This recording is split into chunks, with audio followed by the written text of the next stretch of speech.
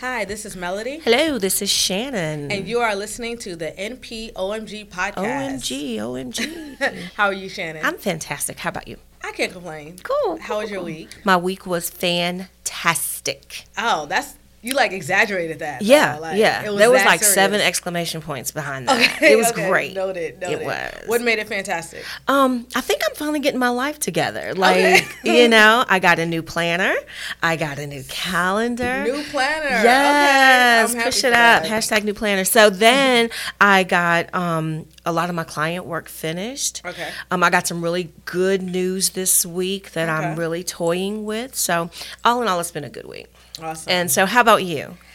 It was good. It was interesting. There was Okay. some interesting things with clients, last minute, stuff going on, but I maintained. That's cool. So it was good. I attended the Share Charlotte NonProfit Summit. Absolutely. You were there did. too, right? We did. Beside each other. Yes. Did not get dismissed from the room. We did not. That we was did not. awesome. Maybe side-eye, but overall, it was pretty good. It was, honestly, it was better than last year. Awesome. Okay. And I really enjoyed the speakers. Shout out to Carrie Cook, too. I Mm-hmm. feel like I need to get her on the show because she did an amazing job on the panel. Yeah. And just held it down for Black women. I was Absolutely. like, yes. Yeah. Okay. She's awesome. Yes. So what was your NPOMG moment of the week? My NPOMG moment of the week was a client that I had been helping them from the very beginning kind of get on their feet, even though they had been doing the work in their nonprofit for many years. Mm-hmm. Like a lot of people work in their passion, but they're not working in the business of the nonprofit. So I'd been working with him to get, a good board foundation, some process and procedures, and get him actually really grant ready. He'd pick up some things every now and then, but the reality is get your business together so you have something to submit. This is true. So we, took a stab at a grant opportunity that he was kind of like, well, I'm not sure. And his grant was approved, and it was a good amount, more than he'd ever gotten. Okay. And so to him and to me, that means a lot. It means that it's not necessarily about serving more, but just taking a deeper dive into who he's already serving. Yeah. Because it's underserved children and youth, and he's only able to do so much. But with this opportunity, he's able to go a little bit deeper. So. Okay. Oh, that's a really great Oh moment. my God, he got his grant. That's great. What about you? What was your OMP moment? Oh gosh. I guess mine was just discovering the needs of a new potential client. Okay. And just how they had no clue that they just had this niche. And so pulling that apart and having them go, oh yeah, that totally matters. Yeah. And how they can kind of basically, market that particular niche. So that was exciting for me. Fantastic. Congratulations. Well, thank you. Thank you. I enjoy that. So, speaking of kind of niches, right? I'm excited about our guest today. Me too. David Jessup Jr. Woohoo! Yes. Cue applause. Right. We totally need to get that on here. Random applause. So David is the founder and chief executive officer of Digi-Bridge, a federally recognized Charlotte-based nonprofit working at the nexus of technology and education. Ooh, that's heavy. Right. That's heavy. The organization believes that the digital divide, a reality that affords only some students with access needed in order to be successful in a global economy, is exacerbating the country's educational achievement gap. I agree. I agree with that. Employing a three-pronged strategy to eradicate this divide, David oversees advocacy activities, consultancy efforts, and educational course offerings carried out by Digi-Bridge. David is a former corps member with Teach for America and brings his educational experience to the forefront in support of 21st century teaching and learning. David received a bachelor's degree in political science and pre-law from the University of Central Florida and a master's degree in nonprofit management as well as at the University of Central Florida. In his spare time, I love hearing about people's spare time, David serves as a global shaper with the World Economic Forum, practices yoga, and enjoys consuming desserts at any time of day with family and friends. That's a good pastime. Let's welcome David, right? Welcome, David. Hey. Hi, I'm glad to be here. Thank you. Awesome. David, so I've known you for a number of years now. My son actually attended Digi-Bridge for a little while, and he loved it. He's moody now, so he's at preteen stage. But tell us a little bit about yourself, and let's let the people know what's going on with you. Sure. So thank you again for having me today. I'm excited to chat with you both and think a little bit more about some of the OMG nonprofit moments that either I've experienced or witnessed. Digi-Bridge was more or less the identification of a need. It wasn't something that I set out to intentionally make. It was the result of conversations and work in and with community, specifically in West Charlotte through Project Lift. A 9-school turnaround effort at the time, 2012, 2013, we recognized that we were doing a really awesome job of deploying technology to schools. And many would say that we have eliminated the digital divide from the perspective of kids during school having access to hardware. What we ultimately saw pretty quickly after the deployment of thousands of laptops was that there wasn't much change happening in the schoolhouse. The same types of exercises were still and are still being conducted by students, facilitated by teachers, just through a computer. And so what I often say is what we've figured out a way to do is expensively cut the cost of copied worksheets. So all we're doing in many spaces is just digitizing worksheets. Worksheets to prepare kids to take an assessment that may or may not be an indicator of their ability to succeed in this 21st century world that we live in. Right. Okay, that's big work. Yeah. That's good work, It that's has good been work. Great work. It's big work. I set out initially for this to be a 3-year thing. One of our first board meetings at the Foundation for the Carolinas, I said, we can solve this problem in 3 years with some policy change and some systems level shifts in thinking and implementation. But then when we dug into the work and we started to see the complexities of the system, we found ourselves creating a longer and longer strategic plan. Have you been getting the support from, your funders, supporters? Have you been getting that support to continue with that long-term strategic plan there? So that's a really great question. In our town specifically, it is hard to find money to fund advocacy work. And advocacy work is incredibly important. Advocacy work, for those who aren't familiar, may be talking with local legislators or school board members. It may be meeting with elected officials at the state level. In North Carolina, it's the state level. Our state elected officials are those people who are making decisions about our K-12 public system. And so finding funds to do that work, to basically convince someone that computer science needs to be a part of the academic day, or that we need to de-emphasize standardized testing can be really challenging. And take time and take a 6-month fellowship. You may meet with one legislator, which is precisely what happened last year. And so while we've had a hard time finding funds locally for advocacy work, what we do is through these activities and engagements that we create in community, we create advocates, and we provide people with the skills they need, with residents and supporters of the organization with the skills they need to then become advocates, so that it's not so dependent on the organization and staff and board here locally. Okay, that's huge. That's big work. But at the same time, I can attest to that. In this area, it's almost like, what's your outcome? And they don't recognize that as an advocate to work towards policy change, we can actually get the outcomes that you guys expect, but things have to change at a level where it's expected across the board, not just one-offs. So I totally get where you're coming from there. So you've had a wealth of experience in kind of speaking in this way of funding, not only programming, but this advocacy work. What is one of the biggest misconceptions that about nonprofit organizations that kind of rise to the top for you? So in reading some of your bio stuff and some emails that have floated across, I know you mentioned something about this common misconception about the fact of nonprofits making money. So tell us a little bit about your thoughts there. Yeah. So what do you all know Goodwill for? Selling clothes. I say job training. Job training. Okay, so you really know Goodwill. Right.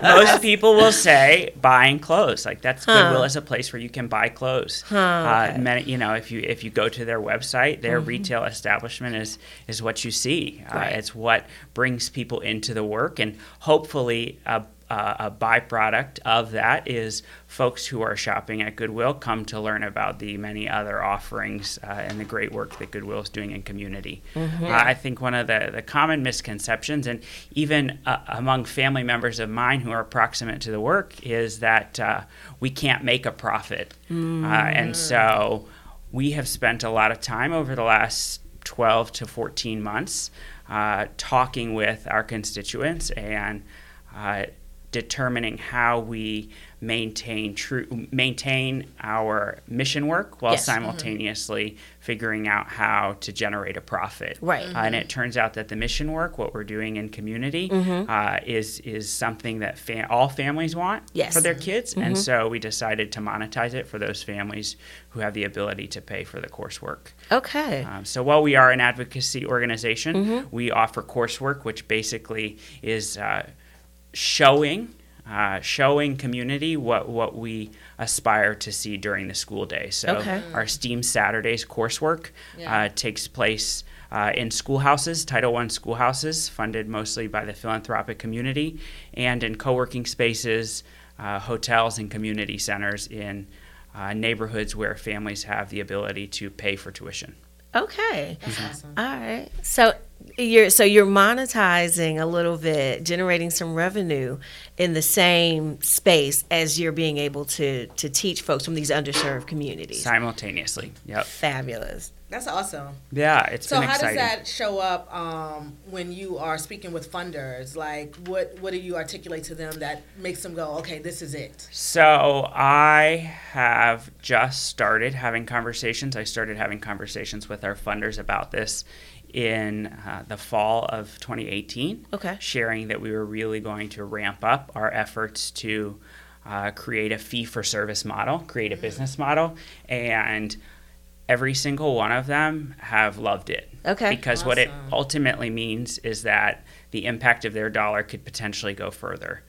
Because the money that we're generating from the fee-for-service coursework and those offerings that parents pay for, that money can then be used to even further our mission to advance the work that we're doing. So it's the reception has been really great, and I think most of the time your funders are very in tune with the environment, and we know that there are limited resources, and there is not a desire for many foundations to fund an organization for 15 or 20 years anymore. Right. You know, their shareholders, their investors start to say, wait, why are we still funding this same issue 15, 20 years later? And so to be able to make a seed investment in an organization like Digi-Bridge, knowing that Digi-Bridge is simultaneously working to sustain itself and some of its own programming, I think has been beneficial for us. Would you consider Digi-Bridge more of a social enterprise at this point?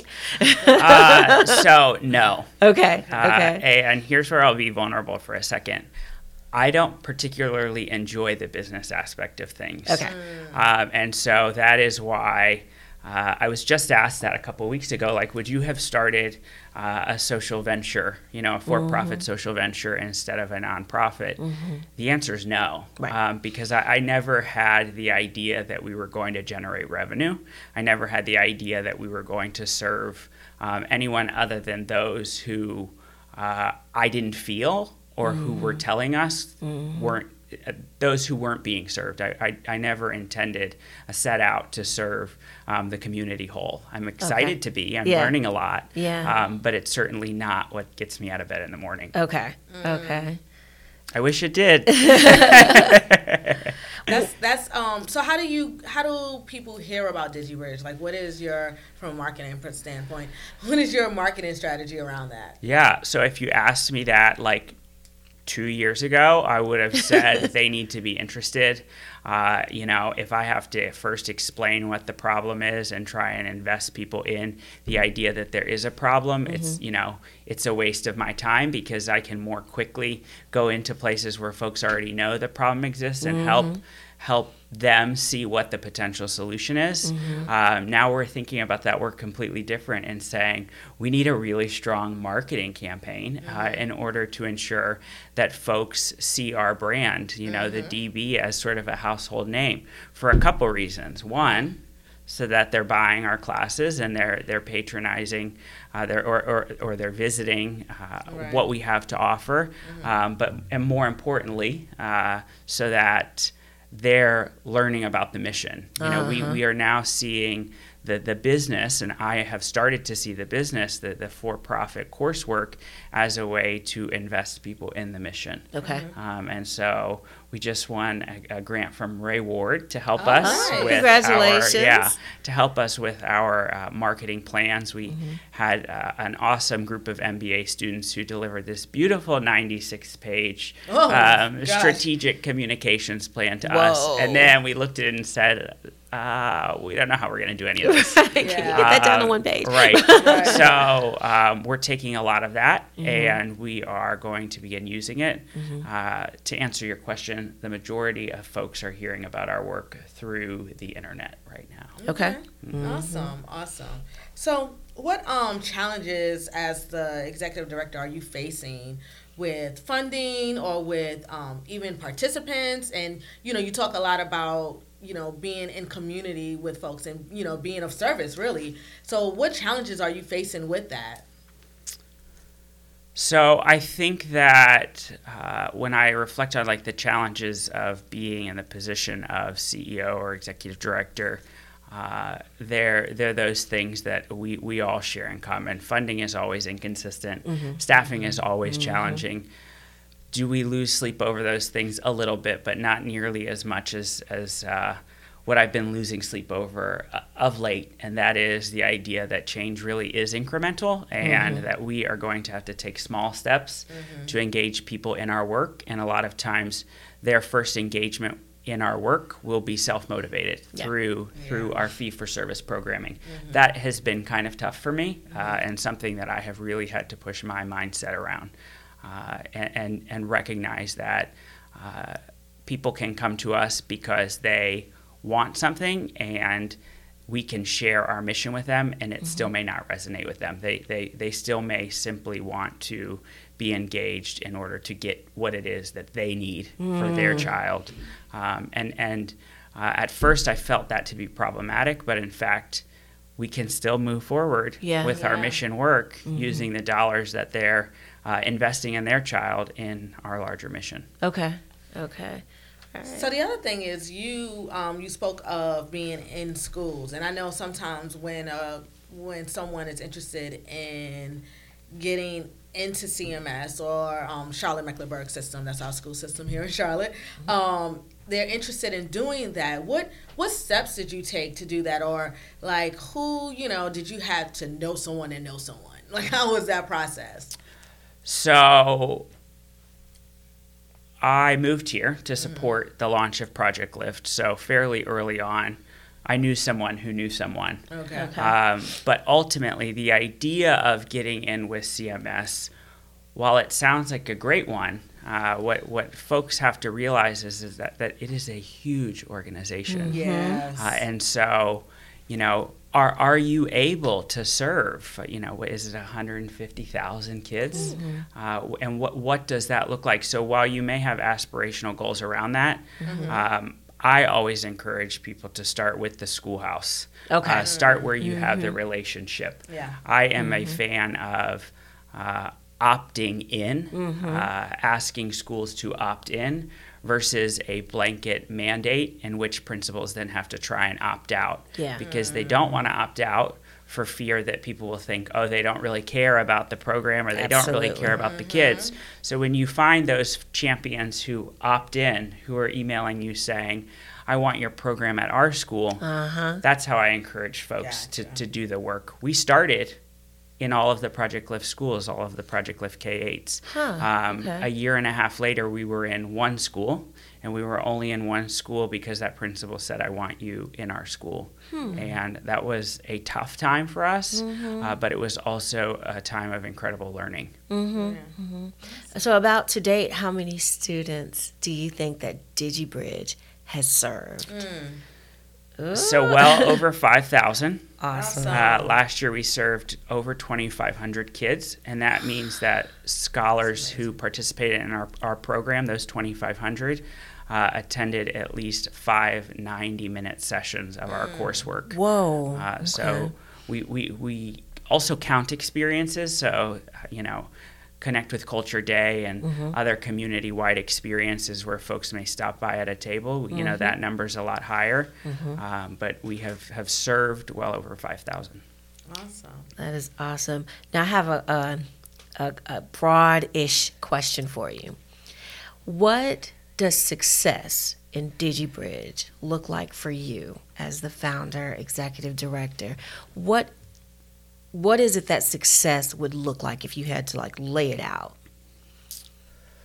So I think success ultimately for Digi-Bridge, the nonprofit organization, would be our ceasing to exist, meaning that the work that we do becomes a part of the academic day for all kids, so that we're not needing to advocate and that we're not needing to find Saturday mornings to do this 90 minutes worth of work. I think, success for the for-profit side of the venture, the revenue side of the venture, is being able to generate sufficient revenue to pay our people well, to pay our educators well, so that they feel encouraged and empowered to continue the work. Awesome. That's a beautiful sentiment, that things like Digi-Bridge don't have to exist. Right. Yeah. I was thinking about that on the way over here, what do we need to do in order to ensure that Second Harvest Food Bank doesn't need to exist, Right. Right. What steps do we take? Wow. Well, I think you guys are taking a great first step I hope so. in making I believe so. sure. Now, you guys are currently still in some Title I schools? We are. How many yes. Title I schools are you? So we are in anywhere between 7 to 9 Title I schools Okay. on Saturday mornings. Nice. And that's the other thing. So you guys are on a Saturday morning, and Yes. parents are still bringing Getting their their kids. kids there. Children are still like, no, I want to attend. Absolutely. So there's definitely a need there, Right. and a want, Right. and a desire to be there. Because Saturday mornings, I don't even want to do anything. I'm just like, oh my God, I'm so tired. But the fact that parents and children are like, nope, we're going, we love it, consistently. Consistently. That's amazing. Yeah. That's amazing. Yeah, the school that we started at, we're going on our 4th year, thanks to Wow. funding from Ortho Carolina Foundation. Oh, Nice. fantastic. Awesome. Yeah, So you guys take traditional and non-traditional funding as well, too. we do. Yeah. Awesome. So we have a mix of grant foundation funding, Okay. a little bit of what some might call marketing dollars for businesses, Nice. individual gifts from our champions, our people like you, Melody, who are champions of our work. Thank you. And then now we have this growing pot of money that is from earned revenue through our fee-for-service coursework. That's awesome. The lion's share of our work is still made possible By grants. because of foundations, yes. That's fabulous. That's awesome. Thank you to the foundations of the world Yes, who help support absolutely. And organizations when they let us like do this. the good work. When they too, let us right? do Yes. the good work. That's yeah. important. Yes. Yeah. So I would love to hear your NPOMG moment. It can be something related to Digi-Bridge or not. What's something that made you go, oh my goodness? So there's a lot going on in the world right now, right? Like everyone's saying that. And this week, a lot of times I don't slow down to recognize how much great is happening in our community. This week for me was like an NPO MG moment. Are there 2 O's or one? NPO or just one. NPOMG? Nonprofit. Okay, so oh my God. Nonprofit. Oh my God. So there was so much great going on in this community this week and this Yeah. weekend. And there was just this adrenaline that I hadn't felt in a little while. I think partially because we sort of, while a lot is going on in the nonprofit world in November and December, we're all just hustling to meet so many different expectations and deadlines by December 31st that a lot of the programming, even if you are engaged in programming, it's not enjoyable because you're like, I need this to get done with so that I can get these letters out so that I can reconcile this budget or make sure that the accountant has these addresses. And so now that most of that is out of the way, you know, the fun of the work is picking back up again. And so there were, between the Share Summit and the Shares Goodie Awards and Connect with Culture Days was Friday and Saturday. Wow. I have always said Pechacucha was my favorite activity in Charlotte, which was Manoj. Have you all ever attended Pechacucha? I'm not.